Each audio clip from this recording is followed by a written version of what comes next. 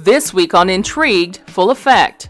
For so long, and I love her so much, and we've missed a whole lifetime of memories, and at least we could maybe get some more memories while we can.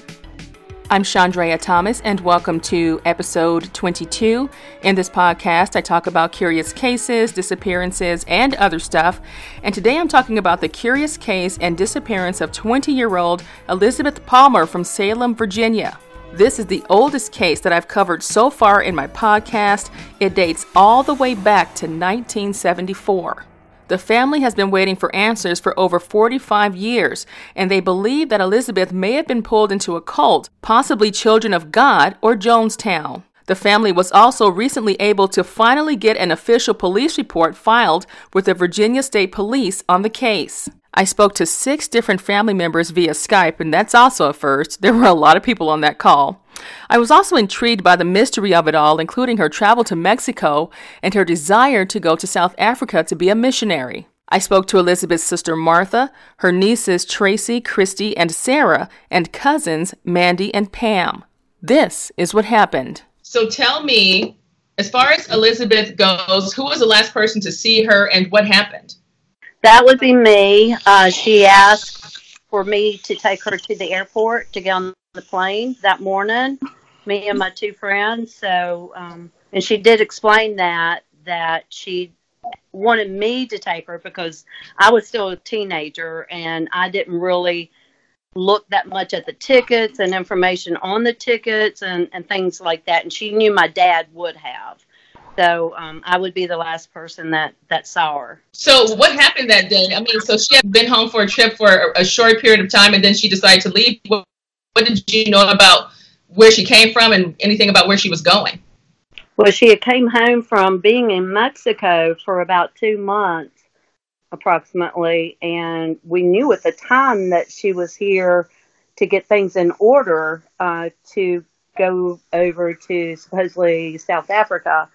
And so we knew that she would be leaving, but with all the assumption that she would be coming home as well. So when I told my sister goodbye that morning, I had no idea that I wouldn't see her again. So at that time, was she in any particular type of mood? What was her demeanor? The same as usual? The same as usual, but she was a little, she teared up. We were a close family. We didn't, I don't know if she teared up because maybe she knew more. Of course, she knew more than I did. Maybe she knew she wouldn't be coming home as quick as what we thought she was supposed to. So she did tear up before she got on the plane. That was a definite. But other than that, she was in a good mood. What date was this that you last saw her? What was the last contact that you guys had with her? It was July 25th. A couple of years later, you guys did receive a letter from her. Do you know where it came from? What was the contents of that letter? I read some of the stuff, but I'm curious what you guys get from that. Yeah, that was the one postmarked from Yonkers. I believe she said that she had gotten some friends who was leaving where they were, and they were going to mail it for her in Yonkers. So that's why it had a Yonkers postmark on it. And what was she talking about in this letter? She was talking about she would be home. She was doing okay. Was that the one where she was studying? And she finally found a purpose.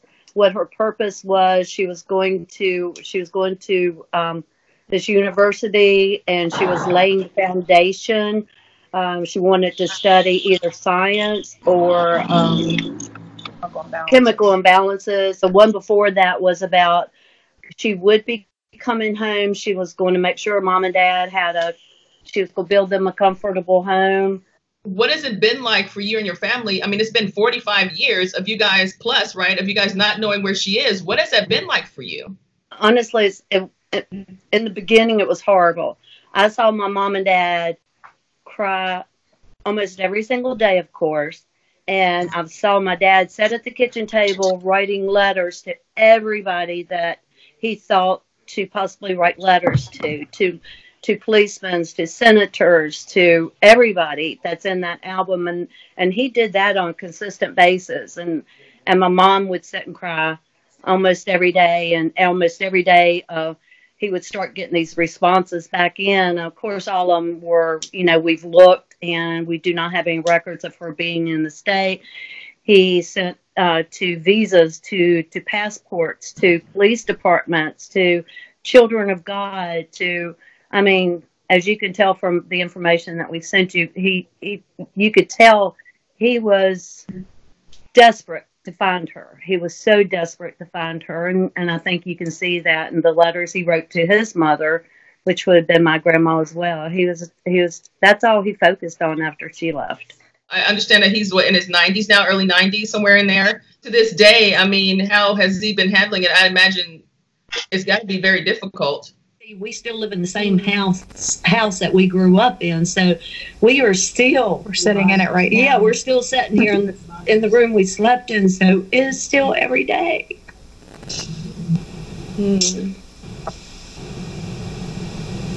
And she was such a good sister. We weren't a family that was dysfunctional. Everybody has a dysfunctional family, but we loved each other.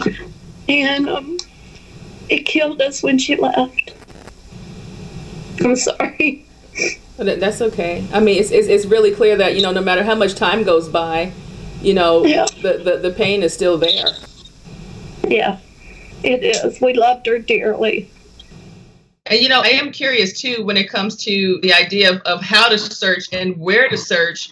How hard was that for you guys? Because it's not like she disappeared in your town. You can go search for her in your town. Yeah. So that had to be pretty difficult, too. It was very difficult. And like I said, my dad reached out to everyone he knew, because that was before any media. And he just wrote letters. And he just wrote letters and wrote letters. And we contacted... Also, I contacted Dr. Phil and the Locator, and I don't know how many other shows back in the day, intermittently, and just sent information asking if they would be interested. So, unfortunately, I didn't get a response, or I got a response, but it was like, no, you don't have enough to go on. And then you let it go for a few years, and then something comes up and it triggers it again, and you want to start again. And that's when the Locator happened. I saw him on TV when he had that series. It's like, okay, maybe he can find her. And then someone suggested a Facebook page, which is where Pam came into it. And bless her heart, she created that. And it's been rolling on ever since that, with the help of Christy and Sarah and Tracy and everybody. It's amazing. It's like it's been divine. It's like everything happens for a reason, and maybe this is the time before anything happens to my dad that he can get some closure. What about her friends, her circle of people? She was 20 years old, so she had to have some sort of friend, boyfriend. Like what was going on there, and what did those people say? Yeah, they had a group of friends. She was very athletic in school. She was the president of the GAA. She played basketball. She played tennis. She played volleyball. And of course, with that, you have that circle of friends as well. She had a lot of friends. And as far as her dating, I just remember one guy that came here. But again, I just remember her going out, and it's like, that's odd. Elizabeth's going out on a date. So that was odd. I didn't remember his name or anything. And what about her car? I was reading stuff about her car. Did she give it to someone? Who ended up with the car? Where's the car? It's it's our understanding. We don't have any proof of this, but we do through my Aunt Gladys, her daughter Kathy, which is a cousin of mine. She does remember Elizabeth bringing her car up and she asked my Aunt Gladys if she could put the car in the backyard and that someone would be coming to pick it up within the next few days. But she didn't tell us anything about that. We didn't find that out until years later. Someone actually did come and pick the car up then? Yeah, I remember Gladys, she said, this was before she passed away. She finally said something about it, and she said, She got up one morning, the next morning, could have been 2 days later, but the car was just gone. Checked with the DMV as well. We had the VIN number and everything because the car was in his name. So we're not quite sure how someone else bought it without his signature or how she even got it back here. And that's the curious question, too, because as I was going through the papers and stuff last night, she was sending money. Where was it coming from? One letter where she's talking, she was getting some money from teaching English to kids in universities in Mexico. That's the only mention of anything. I know that she got any money from. So it's a good question, something that needs a little bit more.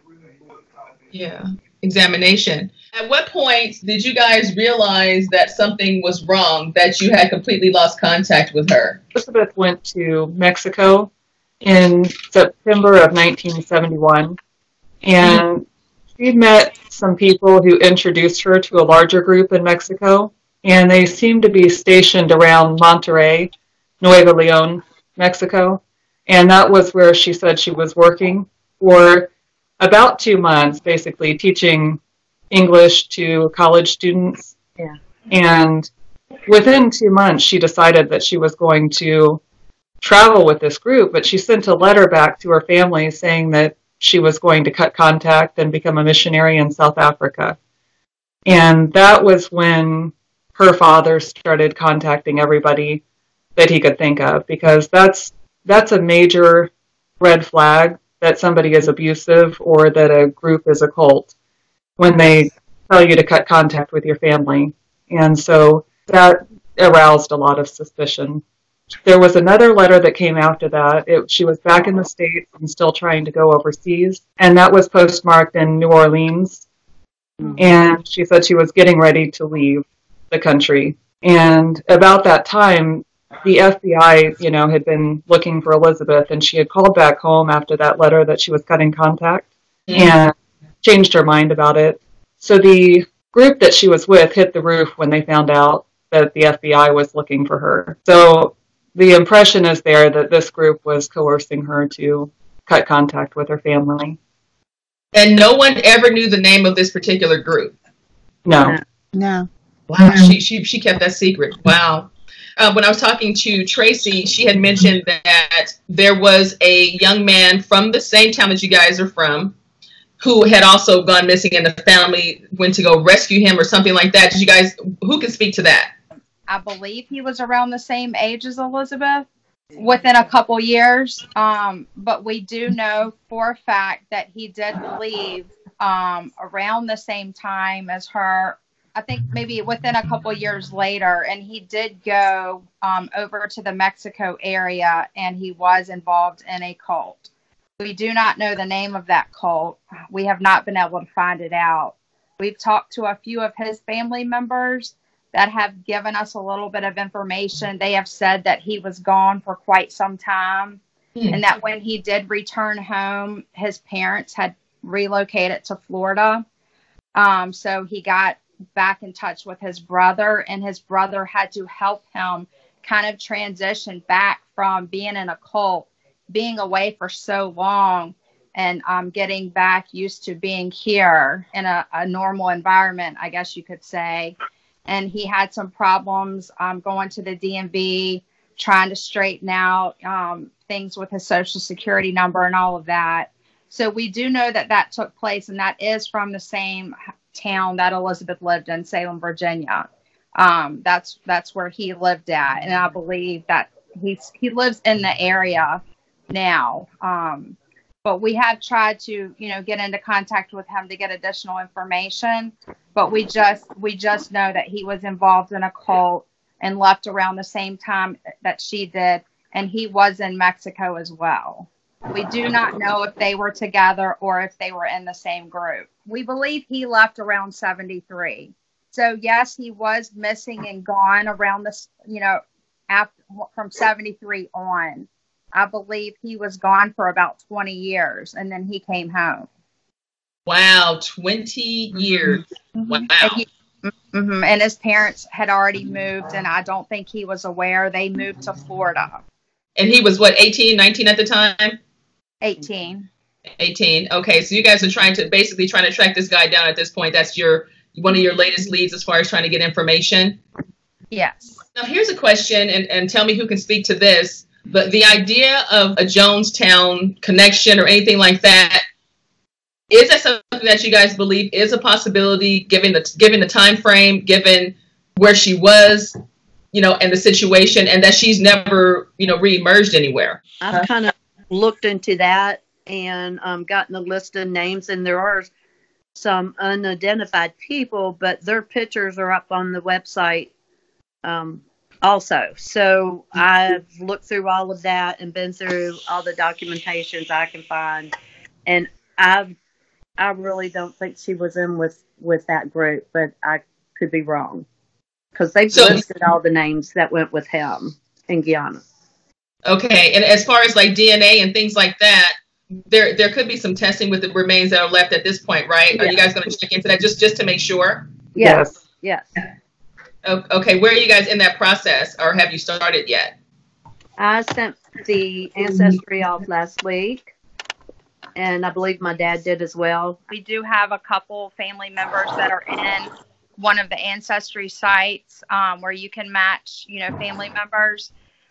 We have taken additional samples from family members for that, but the agent that we have involved in the case, Agent Scott with the Virginia State Police, he is going to be, as part of his investigation, he will be getting samples from her father and from Martha, her sister, to actually have tested through the crime lab so that we can test the CODIS database, which, has a lot more information and a lot more there to verify it against. Here lately, we've kind of been looking at a lot of the Children of God, because it seemed to be in the same kind of area that she was in, and they had lots of different places worldwide where they had these communes set up. And so some of it seemed to be fitting her situation, but we still don't know. That's something that we're kind of looking into. We've been watching a lot of documentaries about it and reading up a lot about it. But that's one of the areas that we've kind of been checking into lately, because that seemed to be a group in which people are still in it right now. It's just a different name, but it seemed to be something where when we were watching one of the documentaries, one of the 20-year-old boys was talking to his mother in Mexico City, and his family's still in the group. So, I mean, that's something that's come to our attention now. We didn't realize how prevalent it still is this day and time for some of these cults. Yeah, that's kind of wild to even think. It seemed like that was something that was happening in the 70s, and it just kind of in the early 80s, and it kind of went away. But it seems to be, but they still exist to this day. That's pretty wild to think about. Exactly. And her father, Michael Randy, he obviously thought the Children of God too, because he sent 2 different letters to them, one in Texas and one in California. What's interesting to me is that she communicated with the family, it seems like pretty regularly. So for her to completely shut off all communication for this period of time, I mean, do you guys feel that she is alive somewhere, or do you feel that someone has that she's gone? I kind of feel like she's gone, but then there's always that hope, that she isn't. And I think this is kind of like our last ditch effort, and I think that's why everything's just fallen into place here. I would give my life to know that she's here and she's with us, but I cannot imagine her not having any contact with her family. I mean, I can understand getting into a group when you're young and you get brainwashed, and she was the type, she wanted to have a purpose and she wanted to save the world, and that's what she was doing. But to not ever contact us, and at one point I wrote to Salvation Army a couple times, and under their advisement was to write a letter, and they weren't in the area of finding missing people, but they would forward this letter to her, but they wouldn't let me know anything. They said the way I would know is if I got this letter back, that it meant that it didn't have anywhere to go.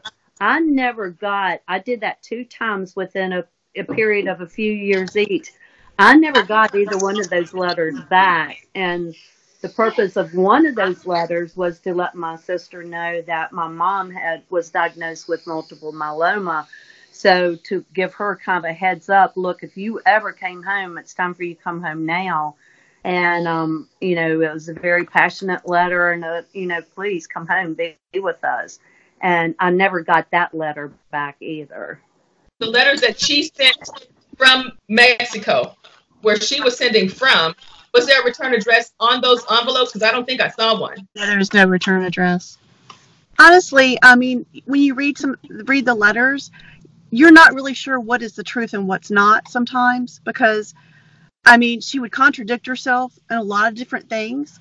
So I'm not really sure if that's even the truth or not, I mean, honestly, one of the last letters was talking about how I think she wrote it making it sound like she wanted us to feel better about her situation, because I honestly don't think she was studying chemistry or whatever she was saying she was doing if she was in the middle of the bush somewhere, like one of the other letters said. So she contradicted herself a lot in a lot of these things. So we're not really sure what part of what she was saying was the truth and what part wasn't. So that's what's so hard when you're trying to read through some of these things. You're not really sure what you're getting sometimes.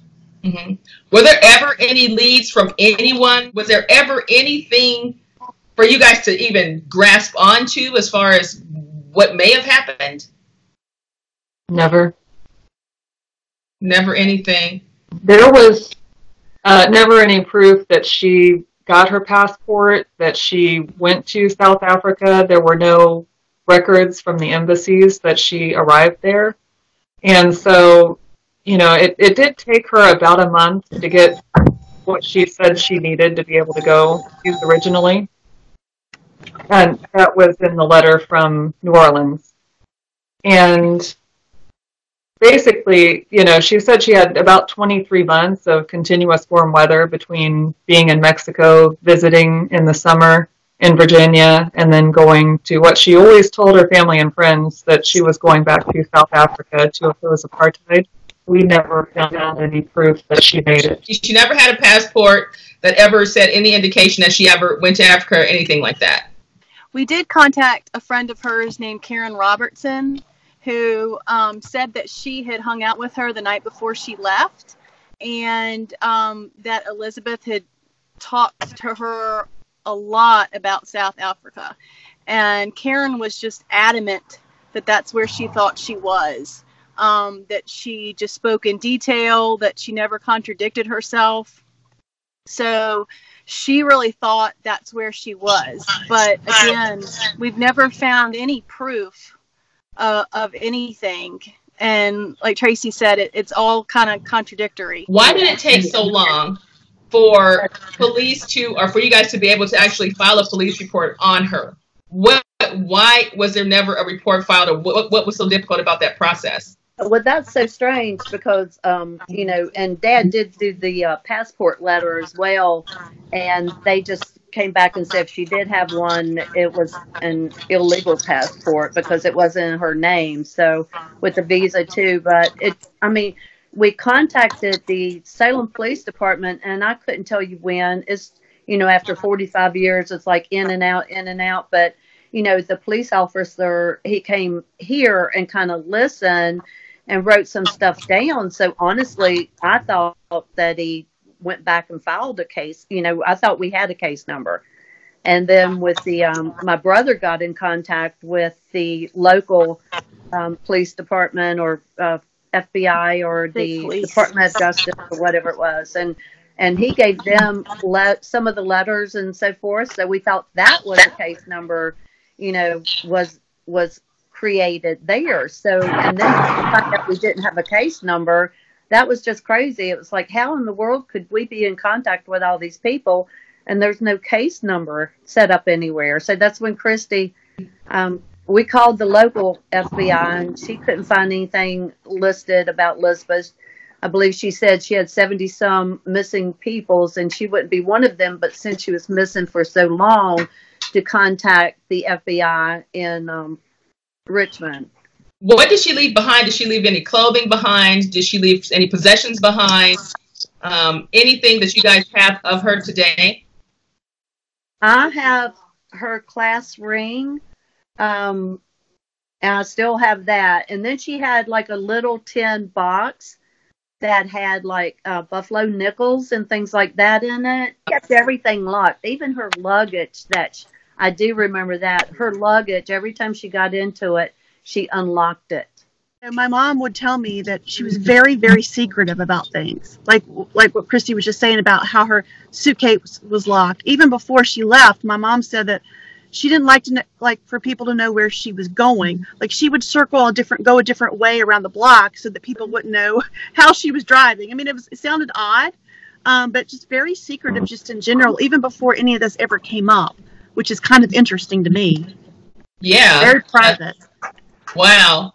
Yeah, that is very interesting that she had that kind of mind. So as I was going through and like doing research and all of that and reading letter after letter, I read some information that she had checked out some library books. Do you guys know what those books were? What were they about or anything like that? What was she researching or what was she looking into? Her father said that Elizabeth had checked out some library books on Mexico, and he thought that was odd because Elizabeth said she was going to South Africa.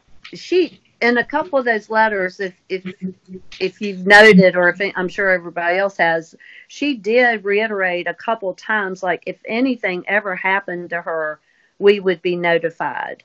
And she said it again and again. So, that kind of put us at ease a little bit too. Yeah.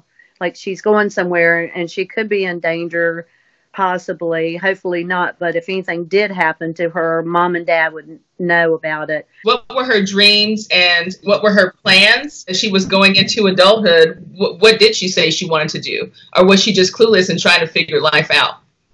She had her sights set on going to Emory and Henry. And we just, as, Mom and Dad just couldn't financially do that. And there wasn't a whole lot of scholarship. She was a bright person, very intelligent. She was listening America's Who's Who and what's the name of that book? Outstanding Students. And anyway, she's listening that. But I think that kind of really hit her hard when she couldn't go to college because she was very intelligent. And then she did go to community college here locally for a while, and then she had a summer job, and that summer job was solely for the purpose to get money gathered up so she could go to Mexico. That, to me, everybody says that she's, telling some lies, not lies, but being deceitful. She may have been the last year she was here, and we all kind of think that maybe she started planning this trip to Mexico. Maybe there was a connection between a church that she preached at locally. Maybe she met up with someone there and they got into this small group, because it's almost like she planned this trip to Mexico in details. So, and yeah, after that, she was very secretive. And during that last year she was with us, she was very secretive. But she, other than that, she wasn't like that all of her life. She wasn't. As far as this particular church that she was preaching at, did you guys ever find out where it was and who was involved with it and what happened with that? We're just now starting on that. I went yesterday over to a church, I believe it was, because I saw it one time 40 some years ago. So I'm going to research that. I took a picture of it, and I'm going to call and see if we can get some documentation on that, possibly. She was searching.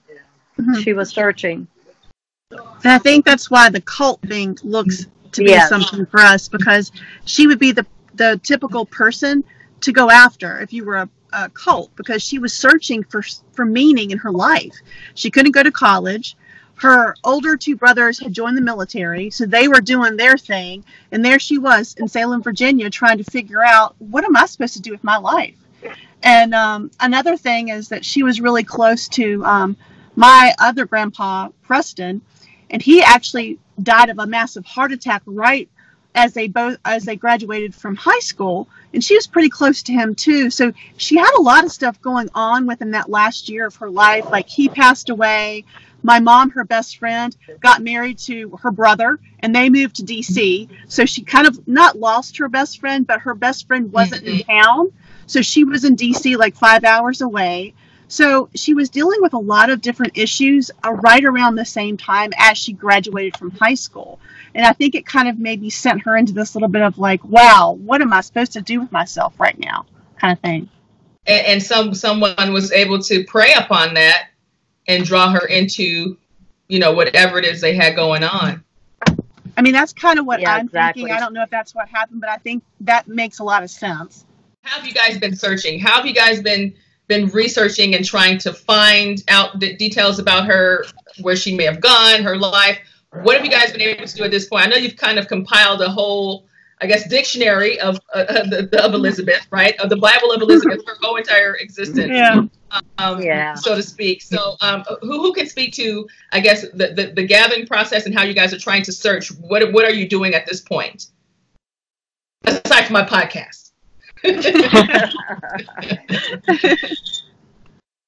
What I found most surprising in this process is how difficult it was to get a case opened. Because Elizabeth was from Salem. She was last seen in Roanoke. The last 2 letters were from Yonkers, New York, and she was purportedly out of the country. And so nobody would claim jurisdiction when it came to opening a case. Salem said to call Roanoke. Roanoke said to call Salem. The state police said they didn't have jurisdiction, and the FBI wouldn't respond. And so while there were a lot of missing persons cases and a lot of investigations over the years, we just now got a case number because Christy tried again and got somebody who finally opened a case for Elizabeth. And so that allows us to compare DNA from the family to the CODIS database, which is the FBI database for missing persons. And that will let us know if there's anything, like any match from Jonestown or any Jane Doe that's been found and not identified. And so that's a huge step that we've been waiting for.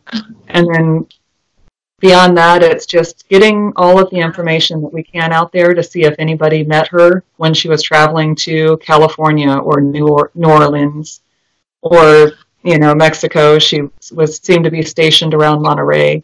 If anybody recognizes maybe the kind of paper that she was using or the postmark from Yonkers, other people cut contact with their families around the same time in the group that she was with. So, if we can connect to another family that maybe got more information than we did, that would help a lot.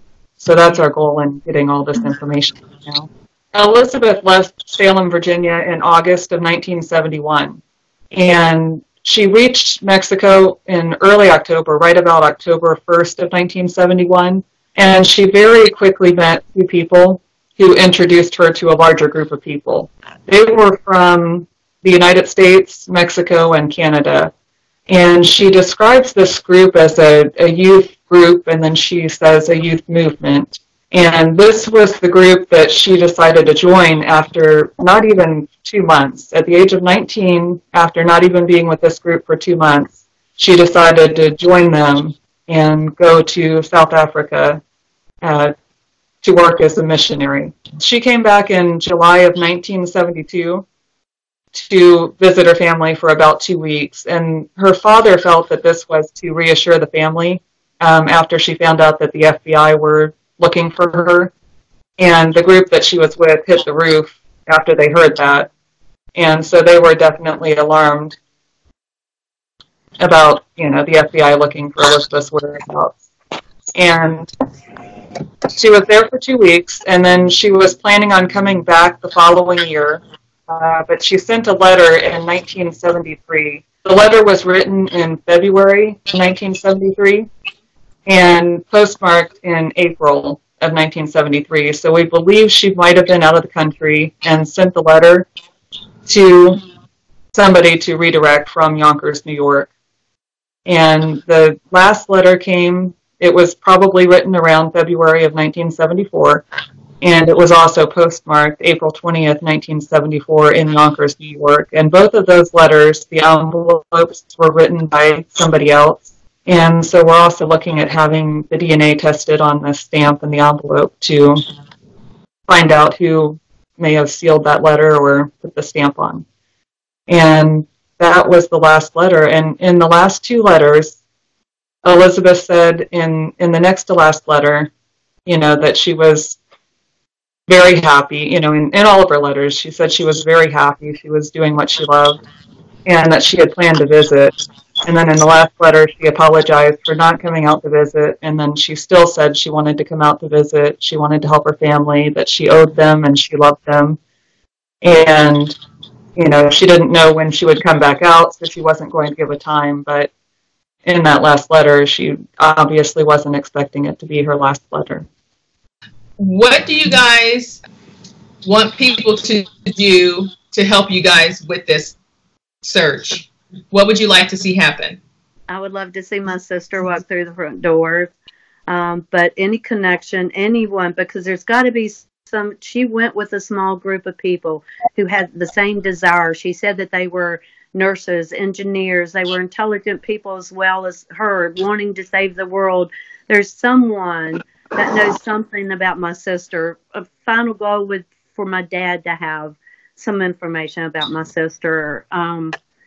That would be what what we're all striving for. My nieces and nephews, if nothing else, they've grown closer. Elizabeth wasn't anyone they knew, so now they know her as part of our family. It's that's what I want to see come out through this. We've been searching for so long. If you're able to get a message to her, if by chance she happens to see this, or what would you say to her if she could hear this, if she could see this, or if that was possible? I would tell her or ask her to please come home. I've missed her for so long, and I love her so much, and we've missed a whole lifetime of memories, and at least we could maybe get some more memories while we can. What about people who may be withholding information? Because if they're involved in a cult, right, they're going to hold on to that. But any thoughts for people who have information who might be holding on to it? I honestly, just without any filter, I want to say shame on you. It's not your decision to make. It's something that I think every family is different, and I think this family deserves to know what happened to her. What was the last activity on her Social Security card, on her bank account, things like that? What was the last anything of her? I know my dad, he wrote to Social Security, and I don't know if they gave the last date of anything. They just said there hadn't been any activity. I'll go back and I'd have to look at that response from them. I'm not aware as far as the bank. That back in that time, I was 16, so my dad might know that, and we can certainly ask him. But as far as the bank activity, I really don't know. When she went to Mexico, I think she closed out. She was saving, of course, so I think she closed out her saving account to go to Mexico. I'd be very curious to see, has a Social Security number ever been used over the course of years? You know what I mean? Like if someone got a hold to it at some point in time or whatever, you know what I mean? You just never know. They would never give us any information. And because we didn't have an open case number. Yeah, so she's still alive. I mean, according to, based on the records and things like that. So is there anything else that you guys think that we didn't cover or that we didn't discuss about this case or that you want people to know?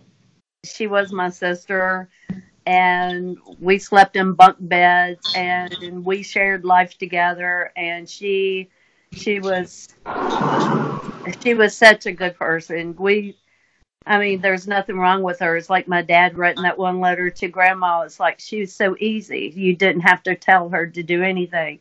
She was honestly like a perfect child, and she had a fantastic heart, and her only problem was that I think she was too smart for her own good.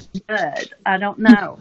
Or she was searching for something we couldn't give her in Salem, Virginia. So what do you guys think about, the social media activity and things like that at this point, with the case and just people kind of digging into their own theories and things like that? This is what's so amazing about having Facebook and Twitter and all these other things right now we're able to get the story out to other people and have other people give their input.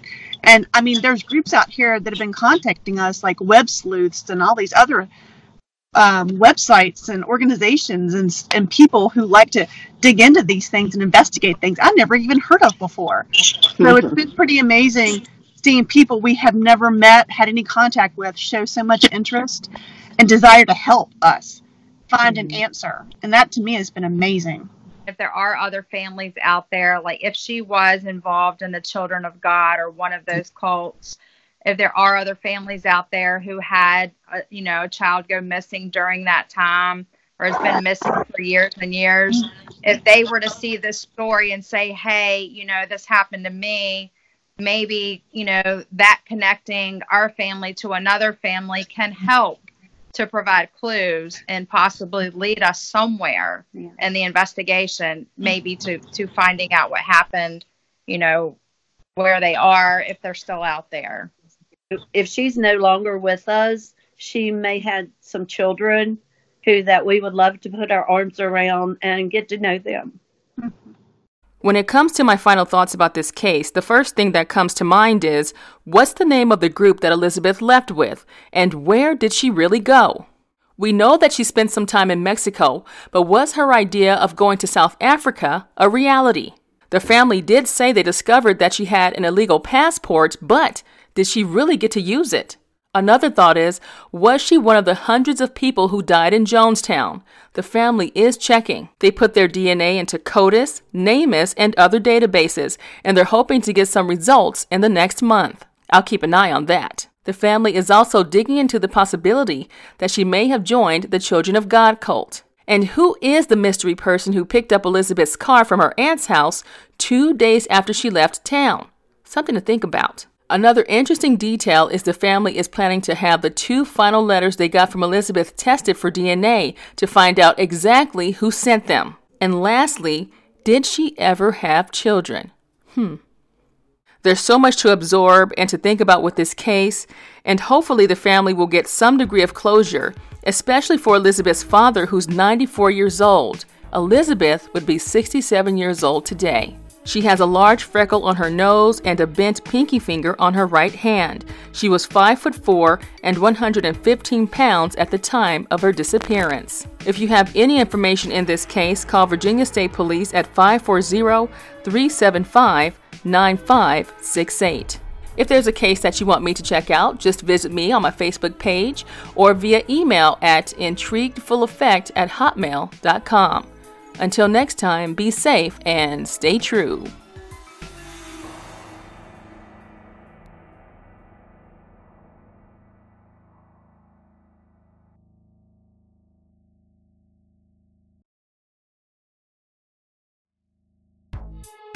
The views, information, or opinions expressed during the Intrigued Full Effect, Curious Cases, Disappearances, and Other Stuff podcast are solely those of the individuals involved and do not necessarily represent those of the host. The primary purpose of this podcast is to educate and inform. The host of this podcast assumes no liability or responsibility for any activities in connection with opinions shared in the podcast. The podcast and blog associated with it shall not be used in any legal capacity or as a basis for expert testimony. Any copyright material in the podcast is approved by the owner or is part of the public domain. Music by Pond 5.